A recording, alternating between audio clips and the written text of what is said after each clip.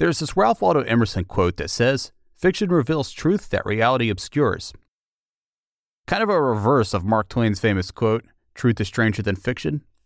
It's a cool quote, and it was also the inspiration for the name of Jonathan Mitchell's podcast, The Truth. The Truth is an anthology fiction podcast. Every episode is a different story. They're full cast. They sound rich. It's hard to describe the content because it's so varied. It's like a box of chocolates where each chocolate is a story. Next, Jonathan takes us behind the scenes of The Truth, an award-winning show that first launched more than a decade ago. My name is Stuart, and this is Audience, a Castos original series, where we go behind the scenes of some of the world's best podcasts to uncover their creative process. Just a quick note before we get to the creative stuff. Creativity is the most important part of the process, and without it, your podcast probably won't get very far. But you also need a support system, aka money. We can help you there. Castos lets you monetize all of your episodes, even the old ones, with a press of a button. There's no chasing sponsors, no extra editing work, none of the headache. You can even tap into your support network. Let your audience directly support your podcast through one-time or recurring donations with Castos Commerce. If you want more information, check out the links in the show notes. Okay, let's get back into it.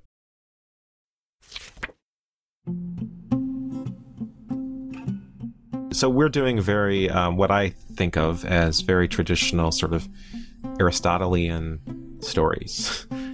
I asked Jonathan, the creator and producer of The Truth, what makes a good story, since he's produced more than 100 episodes of audio fiction. They have a beginning, middle, and end. They have a protagonist. The protagonist has an intention and an obstacle. That's what I look for in a story. I look for an interesting premise that feels like it has meat and stuff to think about.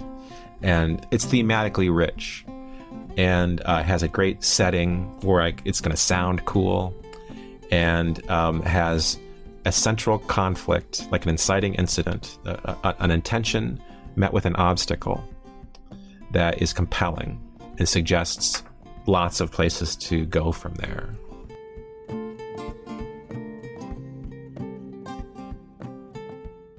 For more than a decade, Jonathan worked with hundreds of collaborators, writers, actors, editors, all kinds of people, to create these stories, which run the gamut from funny to surreal to sci-fi to sad to bizarre to mundane and really everything in between.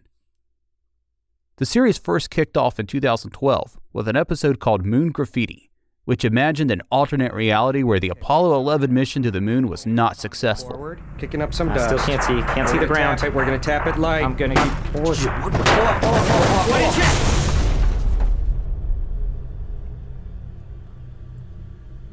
Good evening, ladies and gentlemen.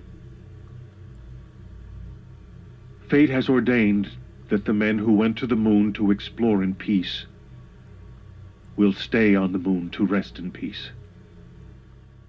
Complete with a dramatized reading from an actual speech President Nixon would have read if things had gone sideways, the episode takes us to the moon as Neil Armstrong and Buzz Aldrin grapple with their alternate fate. Neil Armstrong and Edwin Aldrin know that there is no hope for their recovery.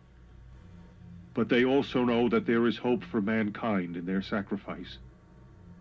When I was doing that one, I think I was thinking a lot about 2001: A Space Odyssey, the scene where they find the monolith on the moon. I really like those sort of Ligeti-inspired sound mass elements. They're very, it's like where you hear like just a cluster of frequencies that are sustained. And I really like that sound a lot. I also saw around that time a movie called Marooned, which is forgotten film, but Gene Hackman's in it and Richard Crenna. And it's about these. It's a sort of a similar plot where these astronauts are stranded orbiting the Earth. Sort of a space race. It was released in the 60s. It was a very space race inspired film. So I listened to that and listened to how they were scoring it.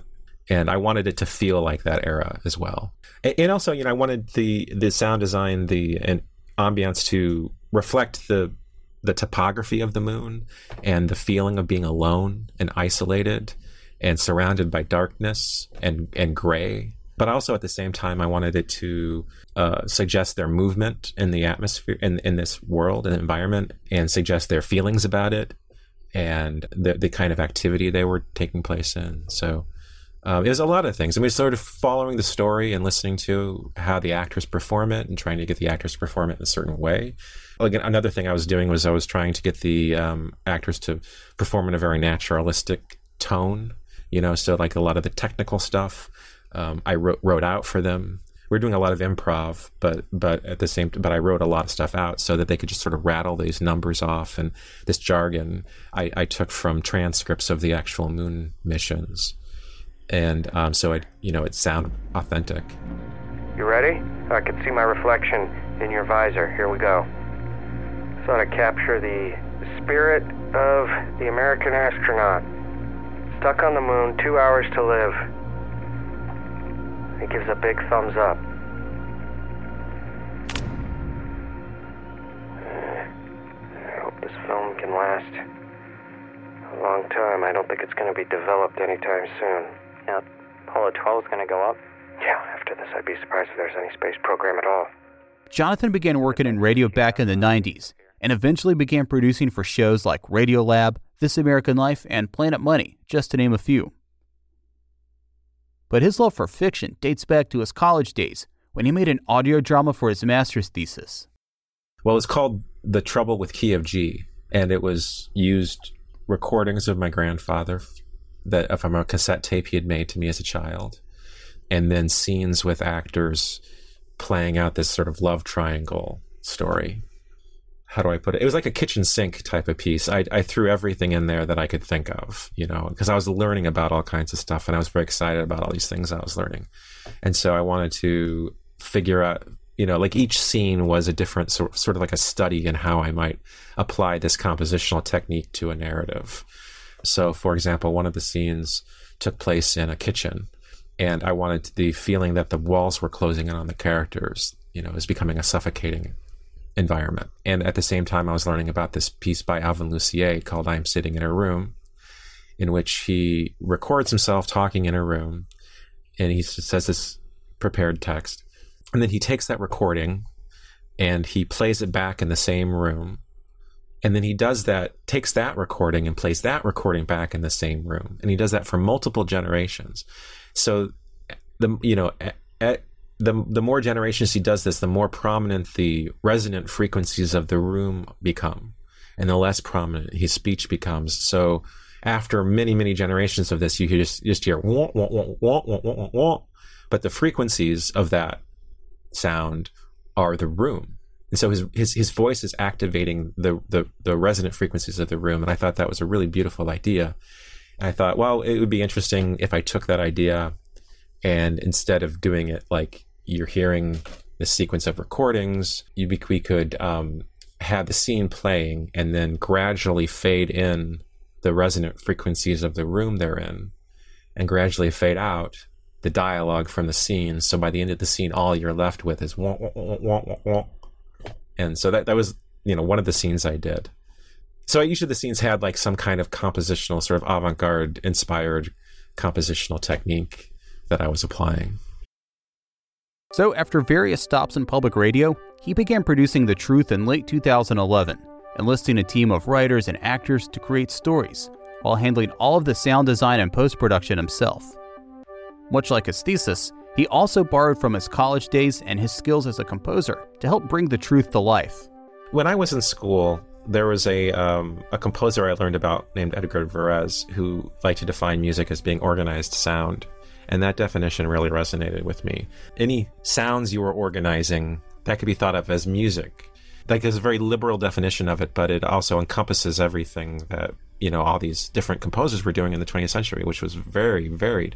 And it includes speech. And I always thought, well, radio could be thought of as a musical medium. You could think of just a conversation as music, with that definition. And so when I started working in radio, I was like, I want to think of these radio pieces as pieces of music primarily and see what happens as a result. And so as soon as you start thinking like that, it opens up all kinds of possibilities, like, the rhythm and the pitch of the speech. Speech is so colorful. It's so varied. You have consonants and you have vowels and you have, noise bursts but you have these pitched sounds and it has this life to it. It's, you can tell it's a human being, even when you distort the heck out of it and make it completely unrecognizable what they're saying, you still know there's a human being that you're hearing. Like speech through a ring modulator, for example, still has that human quality. And so when I'm doing these radio pieces, I think like, for example, when I put a piece of music, if I go and find a piece of production music and I put it underneath someone talking in a radio piece, I think of that as you're creating a new piece of music. Like, it's like rap, how in hip hop they will take a beat from someplace else, they'll loop it, and then they'll start, rapping over it. Radio pieces are exactly the same thing. It's just, instead of rapping, you're just, talking, or you're using interviews or something, but you're putting speech over music that has a rhythm and a tonality and all this stuff to it. And the result is a new piece of music. The speaking over is like a soloist. Like one way to think of it also is like I play jazz piano, and I think of it as like comping behind a soloist. Like the soloist is like the trumpet player, or the person talking is like the trumpet player, and I'm trying to do things musically that complement that, that support it and go with it and look for spaces that maybe where I could punctuate it in interesting ways. And sort of understanding how music can interact with speech in that way and emphasize certain points and make certain points more meaningful is really a valuable skill to have. Like, for example, we did this story called Instruction Manual for Jason. And that one, at the very beginning, anytime you hear an excerpt from the instruction manual, you hear the same music. And the music comes to signify, okay, we're reading from the manual now. And it's always consistently that, until at a certain point in the story, so the main character is reading from the manual, and she says, I got to go to the other room and get something. So she puts the manual down on the bed, and she walks out of the room, but the music is still playing. And so we've been conditioned to associate that music with reading from the manual, and it's come to symbolize the manual. And so what it's sort of meant to evoke in you, the listener, is the idea that the manual is still there, and it's still sitting there open, so that when this other character comes into the room and finds the manual and starts reading from it, it's all one continuous thing. We're always with the manual, and it sort of contextualizes what's going on and what it means to the characters. And that was an instance that I think was particularly effective at establishing that kind of vocabulary. Once settled, put Jason more at ease with certain familiar comforts, such as M&Ms, Diet Sprite, Funyuns. Funyuns. I can do that. Time for a quick trip to the vending machine.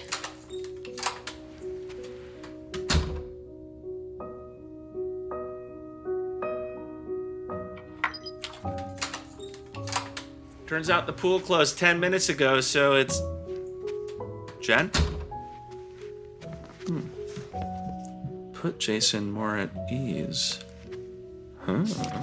Jason has a deep-seated discomfort with refrigerator magnets. Cannot, under any circumstances, be convinced to close cabinets after... What is this book? Instruction Manual for Jason. What the fuck? Warning. If Jason finds this book, he will not like it. No kidding. No kidding, he'll say. Ah! And likely throw it on the ground in fear. Holy Jason, you're back. You've talked a lot about collaboration too. Here's my opinion about collaboration, that the best part of it is working with other people. The worst part of it is working with other people. What's that dynamic been like for you? I think it's like dating. Okay. Like finding a good writer, like a collaborator, like particularly writers. Actors, it's not as intense of a relationship as it is with writers. So with writers, it's like you could think they're a great writer, but you just can't work together. And oftentimes you don't know if you're going to work well together until you try doing it. And when you find someone who you can work well together, it feels like a really special thing, because you've been looking so hard for someone and failing so many times at doing it. that when you actually do find someone who you really feel like, oh my God, every time we work together, it turns out good. That's a really special thing. So just like dating, it's like you just have to keep doing it, keep trying until you find people who you can work with. And for me, that's the perfect analogy, because it's really about chemistry and about just wanting to accomplish the same kinds of things, having similar goals, being able to see eye to eye. Like, I think one person I feel like really on the same page with creatively is Davey Gardner. Like, whenever he gives me notes on things, they always make it better. I always 100% agree with what he's saying. I just feel like his idea of what it needs to be and where we're going with it and what constitutes success is very aligned with my own. And so it makes it easy for us to get there. You talked a lot about like improv. And I mean, I know for like actors, they've said that can be a more engaging experience if they're allowed to improv. I mean, what's the balance there? I know you're writing scripts. So there's not one way we've done it. It's evolved a lot over the years. So we've settled into a style where we will write a script first, and then I'll have the actors perform it a few times and rehearse it. We'll get to know it. They'll do it. And as soon as I feel like we have a couple takes that are, solid the way it's written, then I'll let the actors start to improvise. And I'll say, let's loosen it up this time. You don't have to stick so close to the script. It really listen to one another. Try to surprise the other person. I might say that. And then I always end the sequence by recording a free take. So I say, okay, this is the last take we're going to do. It's a free take. You can do whatever you want. Feel free to do something that you haven't tried yet. Give me something we don't have already. And so usually on the improv takes, they'll listen a lot more because they're not sure what the other person's going to say. So it forces them to listen. And the performances from actors are always better when they're listening to one another and paying attention. They're not thinking about like, oh, I have to say these words. They're thinking about, oh, I'm in this particular situation and I'm responding to this person and I'm communicating with this other person. And so you try to get them away from the linguistic aspects of the performance and to focus more on the sort of the motivation. When we talk, we're not thinking about what words we're saying. We're thinking about the ideas we're trying to express. So you try to get the actors to be in that headspace where they're thinking more about the ideas. But recordings are sort of the opposite of that, where they're super articulate. You can edit them as much as you want, but they don't have that sort of life that improv have. They don't have that sense of spontaneity to them. And so I thought if I combined that the spontaneity of improv with the control of the recording studio, I might get something really useful and great that maximized the potential of both of those things. One of the ones you recommended for me to listen to was Can You Help Me Find My Mom? A little bit of a heart-wrenching piece, in my opinion, but why did you recommend that to me? Well, that's one of our most popular episodes. Everyone says it makes them cry, which I think is pretty unusual to find something that actually genuinely makes you cry. It's won a bunch of awards, so I've been told that it's good. I just think it's a very effective piece. It uses the medium effectively. It has a premise that is audiophonic, I guess you might say. It's like you can't see because you can't see anything, the piece works better. Hey there. Do I know you? Yeah, you do. How are you? Are you okay? I heard you had quite a day. What's happening? It's okay. Everything's gonna be okay.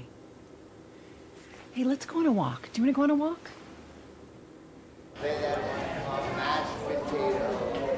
Where are we? We're in a place for people like you. What do you mean, people like me? Special people. People who don't know what they're capable of. Why don't they know what they're capable of? For different reasons. That's part of what we're trying to figure out. Hey, look. There's a piano in here. That's new. Have you played it yet? No. Why don't you give it a try? Hey,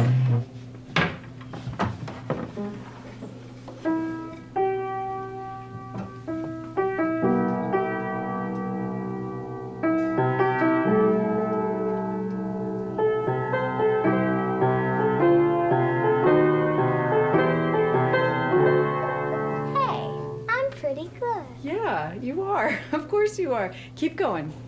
Oh, you know what? Hold on a second. I want to make a recording. Let's make a little music video. Okay. And action.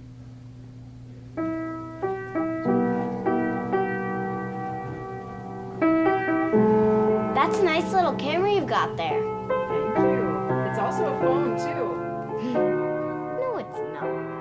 Yes, it is. I really enjoyed one of your more recent ones, Heat Meat.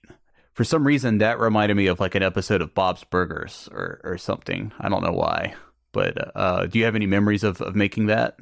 Hunter Nelson wrote that story. Mm-hmm. And I think Hunter's a really, really funny writer. And he's really great at world building. He's great at, like, he also wrote a story called Dan Slang, where he invented a language. And he did this story called The Body Genius, where he invented all these, sort of fake Hollywood lore, you know. We did a lot of fake trailers for that one.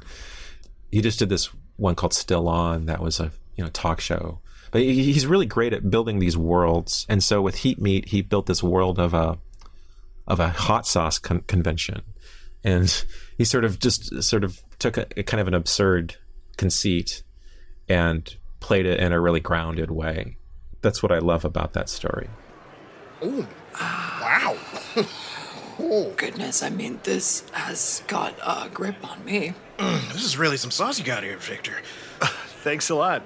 Yeah, there's Jolokia pepper in there and a Scotch bonnet variant, plus vinegar and brown sugar just for tastiness, so I feel like it's really Neil, good. you gotta teach this kid to keep his mouth shut. I'm sailing over here and he's... Look, I believe in him, all right? Aaron, I was thinking, could he talk to Duncan? Duncan Bernard? So this is a sticker play. Interesting. You know what? I'm really sorry. Maybe I should just get back to my table. He's in breakout room E, doing his consultations. I'll tell him you're coming, but better make it count. He hates having his time wasted. Great. Okay, Come on, Victor. All right. Thanks so much for trying, Vic and Susan. If you like us, spread the word. Attention! The Representations of Sauce in Hollywood panel has been moved to Subconference Room C. And Dr. Reg Kenny Falloise presents Paying the Piper, the Digestion Question, has been moved to Deluxe Reception Hall 1. I think breakout room E's somewhere over here. Ow, my eyes! Oh my Is God. that guy okay? Every year, the same rumor breaks out that if you apply hot sauce directly to your eyeballs, you'll be able to see a secret race of angels who control probability. Believe it or not, there's a dark side to this stuff. They've also adapted other people's work. A story from 2014 called Sylvia's Blood was adapted from Philip K. Dick's short story called Upon This Dull Earth. A dark sci-fi type of thing. Was he an influential writer for you? Not particularly. No? You just like that one story, I guess? I mean, I've seen a lot of film adaptations of his work, like a lot of us. Yeah. Yeah, I've obviously seen Blade Runner, and I've seen this Through a Scanner Darkly. I knew that he had written a lot of short stories that were in the public domain, and we needed material. We had an ongoing show that was always on, that always needed to be writing new stories, and so that was one potential avenue to find a story that we wouldn't have to write. And so, yeah, I mean, we looked through all of those stories that were available and sort of settled on that one because it felt like it had the most potential for audio. It did, like a lot of those stories of his stories that have fallen into the public domain, it wouldn't work because they feel so old fashioned now. There have been so many movies and TV shows that use those same tropes. It's all, Cold War stuff. And so most of those stories just wouldn't play today. They just feel like something you'd already heard before. Whereas this had some original stuff going on. Can you explain that a little bit more about what you mean when you say you saw that story and you knew it would work for audio? So in this story, I identified 3 set pieces that I felt I really wanted to. I could hear right away, like when I read the story and thought through what all the scenes were. I'm like, oh, this is a great audio scene. So there's this one where they're walking through the woods, and I thought, oh, we could go out to the woods. I could record it on location, and we'll walk around. We'll do all this improv, and that'll be fun. And then I thought, so I thought right away, I thought this is a really cool location story to record.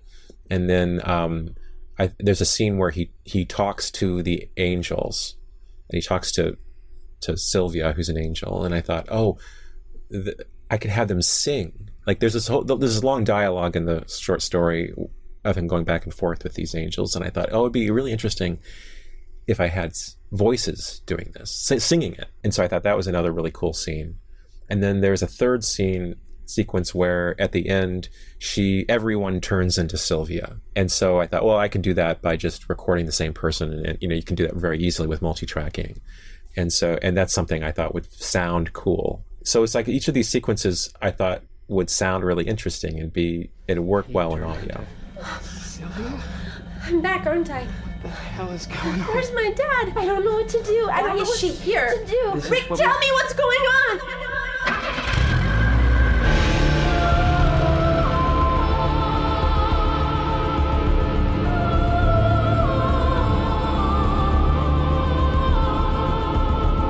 I took off to find help.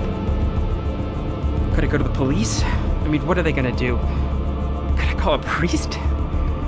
Or maybe a hospital? What if I'm hallucinating? I saw a car. I had to check, so I look in the passenger side window, and there's Sylvia. And then I look at the driver. Sylvia.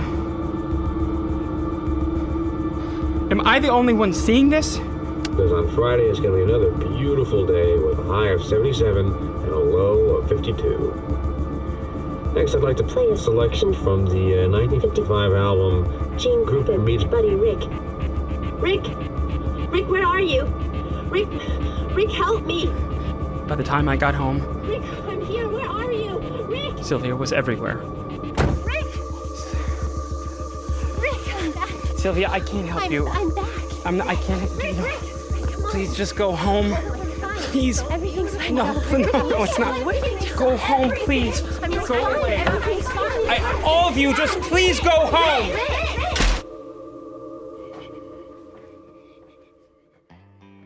In October of 2012, Jonathan and his team produced a story called That's Democracy, which to date is one of their most popular episodes and was eventually turned into a short film. I think you've said you guys actually recorded that in an actual classroom, right? Yeah, that's right. Yeah, a friend of mine was a principal at a high school in the Bronx, and we recorded that in a classroom, yeah.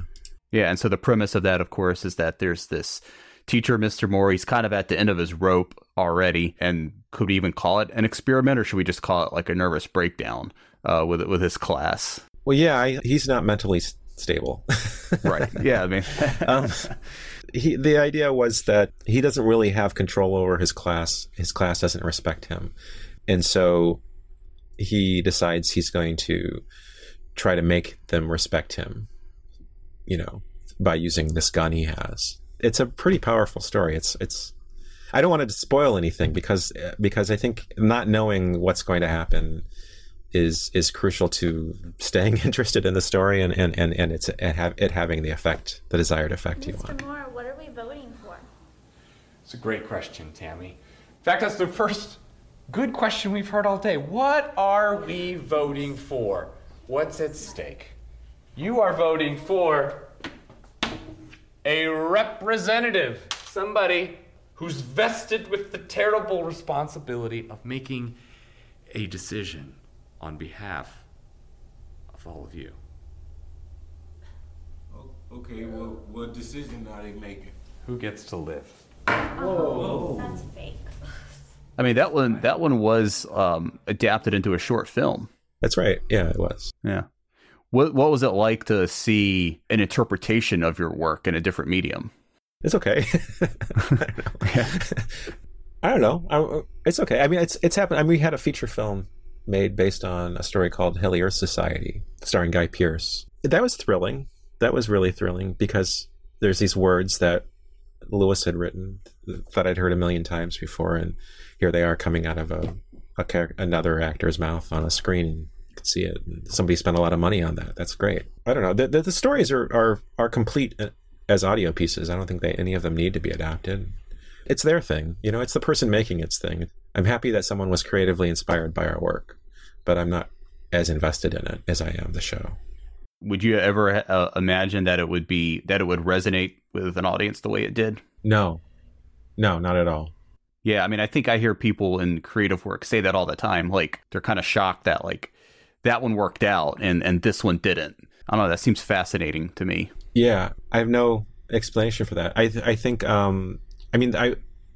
was working on it. I don't think anyone does, frankly. I was, when I was finishing that piece the last week before it went up, or the week that it went up, I should say, I was in Australia and I was still trying to finish this. I hadn't finished this piece because it was crazy schedule in those days. I hadn't, eventually I got into a nice rhythm where I like could live a normal life and still do the show. But in those days I was like, we were constantly recording things at a late into the process, and then I'd have like a week to put it all together. And anyway, I was still editing in Australia, and I was like, I couldn't sleep because, you know, there are like 14 hours difference or something like that. And so I would be editing all through the night. And one of the things I attended while I was there was a listening event where everyone, you know, we're in this theater and they play audio pieces for an audience. And that was the piece that they played. That was the first time I'd heard it after I made it, was in front of this theater full of people.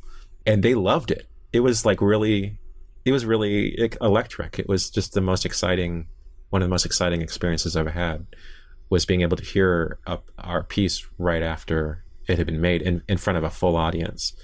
And I just could tell they were on board. Wow. I always think that's to me, just like personally, is like the hard thing about making audio, is because, you know, you don't really get that real-time feedback, versus if like you're a stage actor or if you're, you know, like performing music, you know, a lot of times you get that energy from the crowd. You know, a lot of times, like for me anyway, a lot of times making audio, at least the post-production side of it's kind of very lonely. It's just like me by myself being like, well, I hope this works. Yeah. Yeah. I mean, I have the writer and our associate producer are sort of my brain trust in the post-production stages. So I always send drafts to both of them, and hopefully that's good enough. Yeah. I mean, I think at the end of the day, a lot of us are just trying to entertain ourselves. At least my theory is like I'm not very unique, and I've got pretty simple tastes creatively. So it's like, if I like it, hopefully other people do too.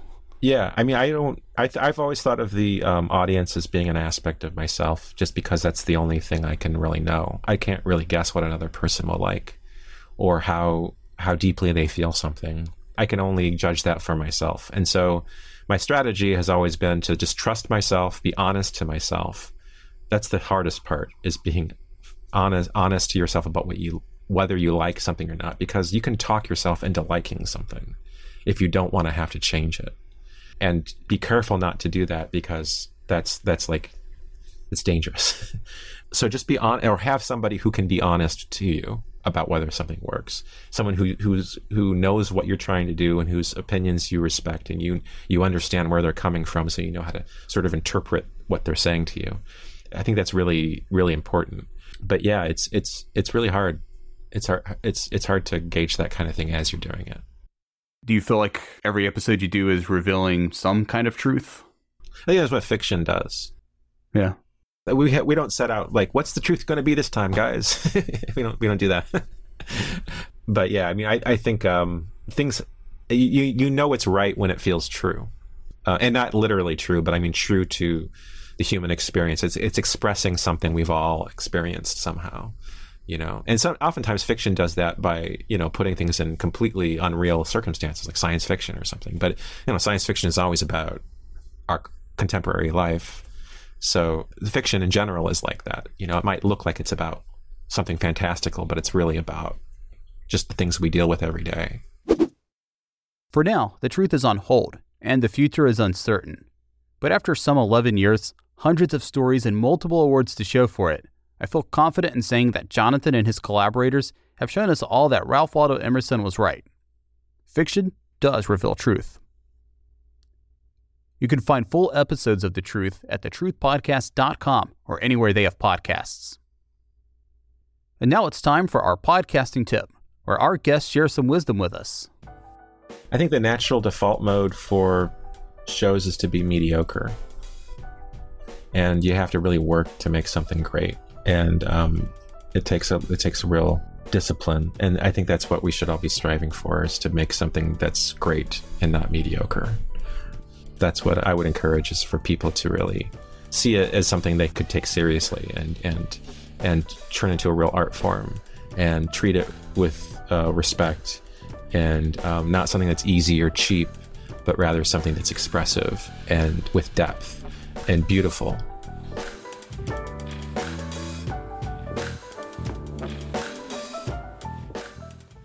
Audience is a Castos original series. Our founder and executive producer is Craig Hewitt. Production assistance is provided by Isel Brill, Jocelyn DeVore, and Marnie Hills. Our website and logo design is courtesy of Francois Brill, our head of product here at Castos. This episode was written, edited, narrated, and produced by me. I'm Stuart Barefoot. All music comes from the Storyblocks library. All previous episodes can be streamed anywhere you listen to podcasts and online at audiencepodcast.fm.